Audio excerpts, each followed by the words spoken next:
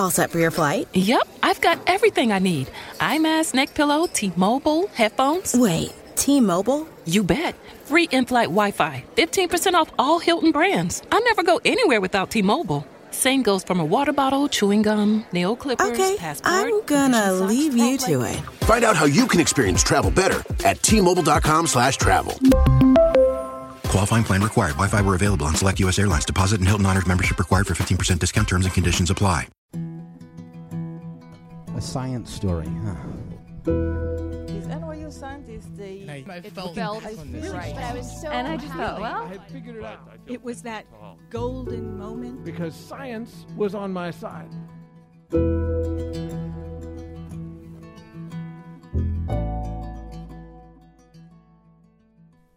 Hey everyone, I'm Ben Lilly, and welcome to the Story Collider, where we bring you true personal stories about science. We have live shows coming up January 10th in New York City, January 20th in Maine, and January 28th in London. StoryCollider.org for more details. This week's story is from Justin Cameron. The story was recorded in November 2014 at Under St. Mark's Theater in New York City as part of the Gotham Storytelling Festival. And, quick warning, it's pretty gruesome. So my story starts a couple of years ago when I lived in Washington, D.C., and I was feeling pretty dissatisfied with my life. I was about to turn 30 the next year, and all I had in my life was basically my day job. I was a business analyst, and I was starting to think that if I didn't do something more exciting, then I was just doomed to become a terminally boring adult. And around the same time, a new bar opened up in my neighborhood in Washington. And I don't know if you spend a lot of time in Washington, D.C., but a lot of the bars are basically like sports hangouts or like political intern bars where people sit around to discuss elections. But this bar I went to on its opening night, and it was totally different. Because this bar was themed around the circus and the sideshow. I'd never seen anything like it. You walked inside, and on both sides of this tiny little bar as you walked in were these glass cases, and they were filled with things like five-legged dogs and two-headed goats and mermaids, and the mermaids were fake, but it didn't matter because it was totally different from anything you'd seen before. But the best part about it was the performers. And so there's this tiny, tiny little stage. It's about half the size of this stage here. And that first night I was there, I saw a woman get up on the stage, and she was dressed in this corset, and she swallowed a sword. And I'd never seen this before. I was fascinated. And so after the show, I went over to her and I said, "Look, it's amazing. I can't believe you did that. What if I wanted to become a sword swallower? How do I learn?" And she basically rebuffed me, and she said, "Look, you don't want to become a sword swallower." And at this point, she pointed to her throat, and there was this long scar there. And she said, "The thing about being a sword swallower is sooner or later, everybody gets hurt." It didn't matter, because I was looking at her, and I was thinking of this act, and I was saying to myself, this is great. I'll be the only business analyst in Washington, D.C. who moonlights as a sword swallower, and nobody else has ever done this before. And this is how I'll be interesting when I'm 30. It's perfect. I could see no downside at all. So I asked her again, and we became friends, and I would badger her a little bit. And finally, she relented, and she said, "Look, if you want to become a sword swallower, the easiest way to do it is to go to Coney Island." And I had never been to Coney Island before, but as it turns out, they have a circus school here where you can go, and they'll teach you all the different acts. So I started driving up on weekends from Washington to New York and studying with carnies, basically. And so I learned how to do things like eat fire or walk on broken glass or lie on a bed of nails. And all that was fun and interesting, but they saved the part that I was really interested in until last, which was swallowing swords. And I remember asking, like, towards the end of the 4 or 5 weeks I was up there, I was like, when do I get to swallow a sword? And they finally said, well, most people don't do this because, frankly, it's really dangerous, and sooner or later, everybody gets hurt. But it didn't matter. And so finally, they gave me a quick lesson, and I went home to practice. And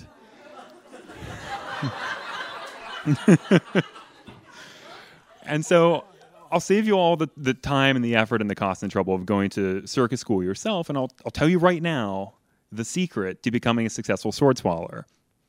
And the secret is this, that there's no trick to it whatsoever. All you have to be able to do is stand up straight, stick a rigid metal object all the way down your throat, into your stomach, and not throw up. And if you can manage that, then the rest is gravy. So Well, I didn't start with the sword. I should say that. So I got back and I was like, okay, I had a plan for how I was going to put together my act and I was going to transform myself into this crazy performer. So what I did is I started with a coat hanger. Now there's lots of good reasons to recommend a coat hanger because first off, everybody has them. So what I would do is I would take a metal coat hanger, just like one you've got in your closet, and then get a piece of steel wool. And what you want to do is you want to basically buff this metal coat hanger until you get all the burrs and the nicks and the edges off and it's nice and perfectly smooth. And then once you've done that, you just want to sterilize it. You can do this with rubbing alcohol. And then basically pull it out until you've got this long, narrow hoop. And what you're left with is basically an imitation sword, except it's flexible and it's forgiving. And so once you've got that, you're ready to begin. So go into your bathroom like I would, and here's my routine. This is something I did every day. I would do it 7 times a day, 7 days a week for months until I finally got it down. Plant my feet in front of my sink. Take my coat hanger, stand up straight, lift my head, thinking, got to make this as straight as possible. I don't want to catch on anything. You take your coat hanger and then put it down your throat. The sink is for when you throw up, which we will do over and over and over and over again until finally one day you have a moment where instead of this coat hanger catching on the back of your throat, suddenly it goes all the way through. And you discover a couple things. You realize that you have more nerve endings inside of here than you ever thought possible because suddenly you're acutely aware of something that's not quite pain, but it's not quite comfortable either. It's this object going straight down. Well, once I did that, I realized I was doing this. I was actually swallowing a sword, and I wasn't dying. I was like, well, this is great. Now I can make an act out of it. Jump forward a year. At this point, I've moved on to bigger and better swords, real swords. And I'm back at this bar that I'd been at a little over a year prior, and it's my first big gig. I'm there. My girlfriend is with me. She was a burlesque performer, so she had some stage experience. So she was helping me basically make my big debut. Now, my act was in 3 phases.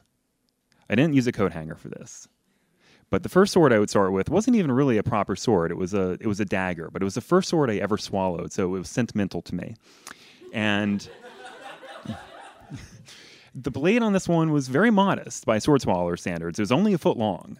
So figure about this, and it would go from here down to the middle of my sternum. And I would swallow that. And that was good because you could pass it around to the audience.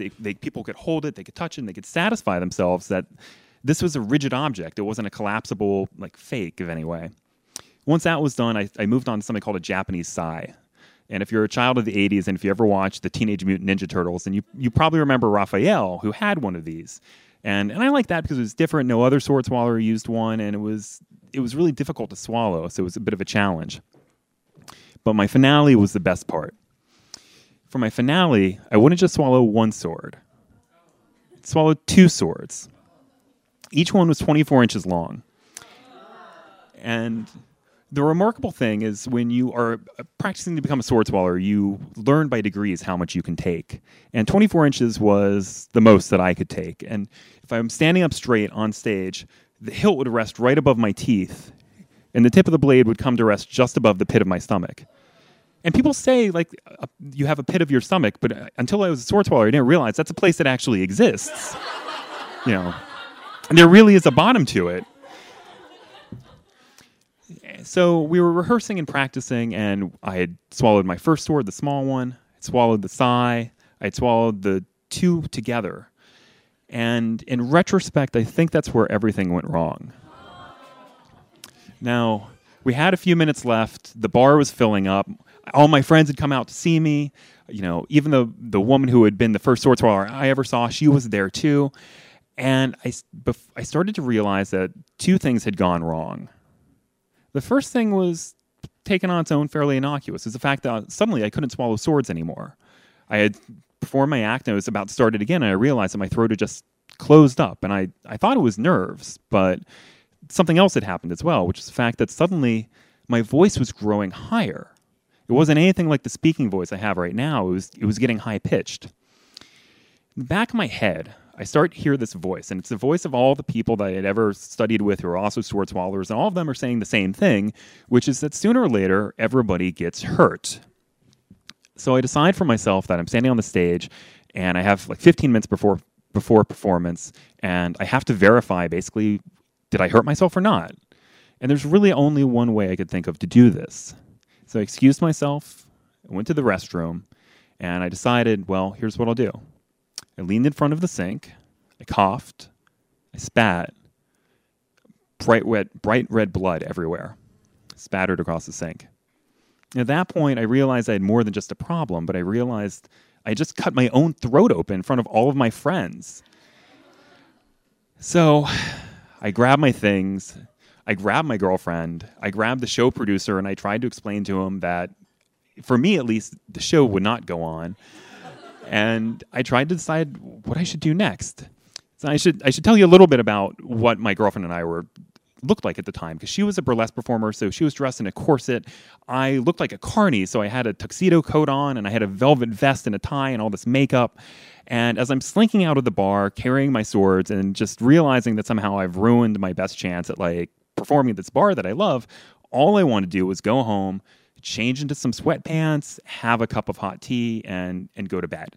And I figured, I'll do this, and then if I get up in the morning and things are still strange, then I'll go find a doctor. Well, it was on the way home that the pain began. And that's when I made the best decision of my life, which is that instead of going home to go to sleep, I went to a hospital. Fortunately, there was one not far away. But once I got to the hospital, I realized I had a new challenge, which is explaining to somebody what I'd done to myself. But fortunately, we had props. So my girlfriend and I go into the hospital, the emergency room, basically, and she's carrying this bundle of swords wrapped up in T-shirts for my act, and I'm there, and I've got this squeaky Mickey Mouse voice, and I'm trying to explain to the nurse on duty that I've cut my throat open. But it was deliberate, but not like that. It was for entertainment. I did it for my friends, and she gave me this look, and she didn't laugh at me exactly, but there was some skepticism, I think. But the good news is she recognized right away that, something was really seriously wrong. So I was whisked into the emergency room, and basically I'm surrounded. Doctors come out, orderlies come out, other medical staff, and word has gone out really quickly that this guy with this exotic injury has shown up. And right away, after I meet a doctor, he explains to me that the injury that I have is vanishingly rare. Now, I lived in Washington, D.C., so people get shot in the neck, they get stabbed in the neck. These things aren't too unusual, but to have somebody manage that from the inside out is almost unheard of, and to do it to yourself. Well, it turned out, actually, there are only something like 50 or 60 cases in the last century of people attempting this. Sometimes it's from sword swallowers, but also sometimes medical procedures can go awry. But what it meant was the doctor really didn't know what to do with me. He had no experience. But he made two decisions that were important. The first decision was to give me as much pain medication as they had, because by this point I was convulsing in pain, and they'd hooked up an IV to me, so I was having cold fluids pumped into me, and I was in incredible discomfort. The second decision was I needed to be medevaced as quickly as possible to the nearest hospital. What that meant was I was going to get a helicopter ride for 5 miles. And so at this point, though, I'm feeling no pain. I'm euphoric. My poor girlfriend is in tears. And all I can think of is the fact that I'm going to get a helicopter ride, which I'd never had before. And it turned out, actually, it was fantastic. Being able to see the city lights recede behind me in this tiny little helicopter with an EMT tending to me. And I was wrapped up in blankets on this cot. And it was an amazing experience. I sobered up a little bit when we finally landed on the roof of Washington Hospital Center, when my surgeon came out to meet me. Now, the surgeon I had was incredibly skilled, but for as much skill as he had, he completely lacked in bedside manner. The first thing he said to me was, "Hi, I'm Dr. Eager. It's nice to meet you. I need to tell you straightforwardly that you have about a 60 to 70% chance of surviving the night. What you've managed to do is you've cut open the back of your throat, and there are fluids, blood, saliva, some other things, leaking into the space around your chest. What it's doing is pooling around your throat, and it's forming a tight cuff around your vocal cords, which is why you can't talk right now. You only have this shrill whisper. So what I'm going to do is prep you for surgery. We're going to cut you open so we can drain the site. But before I do that, you should do two things. First, if you haven't done it already, you should make a will. And then secondly, you should call your family. Well, I didn't even think about the will because I was thinking too much about my family, because at that point I realized I hadn't actually told my parents I was a sword swallower. Now, in fairness, they knew I had some sort of variety act, and I'd led them to think it was something along the lines of like card tricks or juggling maybe. But the good news is I was off the hook because I couldn't talk, but I had my girlfriend with me, who unfortunately the responsibility fell to her at 4 o'clock in the morning now to call Florida to tell my parents that, well, their son was basically a carny, a fool, mortally injured, and about to go into major surgery. Once that happened, the hospital chaplain came out to see me. I guess to give me last rites. I don't know why else they send them out. And she was an older woman. She was very comforting. And, without missing a beat, she came over and smiled down at me on my cot. And she said, "Look, tell me, my son, what brings you here today?" And I wasn't able to speak, so my girlfriend, as quickly as possible, tried to explain that I was a stage performer, I had a sword, I stabbed myself in the throat with it, and now that I was going to go into surgery. The chaplain took a moment to process this, and then she takes my hand, she takes my girlfriend's hand, and she lifts her head skyward, and she starts to pray. And she says, "Dear Lord, I pray for mercy for this young man. I hope that you bring him through whatever this thing is he's done to himself. Amen." With that, she gives me a final reassuring squeeze and disappears. Well, I woke up the next morning, and about the only thing that improved was the fact that I could suddenly speak again. My doctor came out to greet me, and he explained to me that in situations like this, there are really only two options that they have. Both of them involve slicing open the outside of your throat, installing a bunch of drainage tubes so they can suction out anything around the wound to keep the chance of infection down. And then either they can stitch up the injury or they can leave it alone. Personally, I would have liked if he had stitched it up, because that meant I would have been out in just a few days and I'd go along my merry way. But he felt that if I'd done that, well, I could go back out into the world, and what if I swallowed another sword? Or what if just the stitches broke and then suddenly my throat was bleeding again? I might not even know it, and I'd be in a worse position. So instead, he decided basically he would just try to keep me doped up, keep me in a hospital, and just watch me and see if I lived. While I was still processing that, my parents arrived. They had flown up from Florida as quickly as they can, and their reactions were mixed.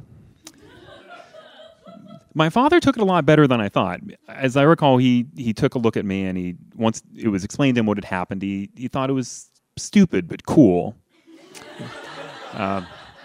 My mother, on the other hand, was not so sanguine about it. And she basically asked me, she's like, "Swear on anything you find holy that after you get out of this place, you'll take up something like photography, gardening, juggling, anything. Just make sure it's safe." And then after that, I had a lot of free time to look forward to in the hospital. The first week, they kept me in a burn ward because they were concerned about MRSA or other hospital-borne infections. And it was good in the respect that it deflated a sense of self-pity that I was developing, as I had all this time to reflect on this monumental failure that I'd achieved. But I was surrounded by people who were injured far worse than I was, but through no fault of their own. And then after that, I realized that I was going to be here for weeks, and all I could think about really was the fact that in every book I'd ever read about being in the hospital or the movies I'd seen, when somebody has a near-death experience and they come through it by the skin of their teeth, they have an epiphany. They have this moment where they think oh, I should be closer to my family, or I had this long-lost dream that I set aside and now it's time for me to chase it. And I was just lying there in my cot thinking that I didn't have any of those things. And I wasn't sure if I was a failure because of it. And then I thought, well, maybe I'm not having these epiphanies because I've been so bored. I've been trying to fill it up with things like stage acts and swallowing swords when I could have been, doing something more worthwhile. Eventually, they did let me go. About 4 weeks later, I left the hospital. I was 35 pounds lighter. It was another 2 months until I could eat solid food again. But once I got out, things were actually a little bit more normal than they had been before I went in. For one thing, I wasn't swallowing swords anymore. miraculously, too, I had my job waiting for me. Somehow, over that time, they kept it. In fact, my coworkers were nicer to me than they'd been before I went in. And I found out later that the reason for this was because they didn't buy my cover story, that I'd had this freak accident, slipped in my kitchen and fallen on the dishwasher, and like a sword went into my neck. I thought it was plausible. Instead, they thought that I'd attempt this like Baroque suicide. And so they were just like, okay, we're going to be as nice as we can to Justin, and we're not going to stress him out at all because we don't want this to happen again. But then otherwise, I had a realization about sword swallowing, which is that it's an act of escalation. It's one of those things where if I were to swallow a sword in front of you, the audience would accept it. And once they've seen you swallow one sword, they expect to see you swallow two swords, or a curved sword, or a glass sword. But I realized that my failure had been so spectacular, I was going out on top, that there was nothing successful I could do on a stage again that would ever top the fact that I'd stabbed myself in front of all of my friends and lived to tell about it. So I had a little bit of a sense of inner peace about that, even though I missed the act a lot. And in the long run, actually, it's been good because these days my life is a lot more normal. And like one of the things I like to do is I play Dungeons & Dragons with my friends. And so we get together and, we slay imaginary monsters that are basically like the creatures in that sideshow bar. And one thing I'm a little bit smug about when we play is the fact that I can sit at that table and have everybody gathered around talking about different swords, clashing, and things like that. And I realize I'm probably the only living Dungeons & Dragons player who actually knows what a longsword injury feels like. Has lived to tell the tale. Thank you. Thank you.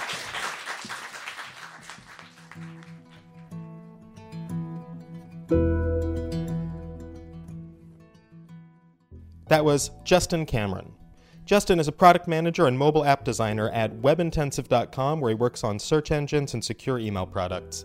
Before that, he was an itinerant technical writer, hacker, and very briefly, a sideshow performer. He lives in Brooklyn. For more science stories, take a look at storycollider.org, where we have archives of the podcast and upcoming events.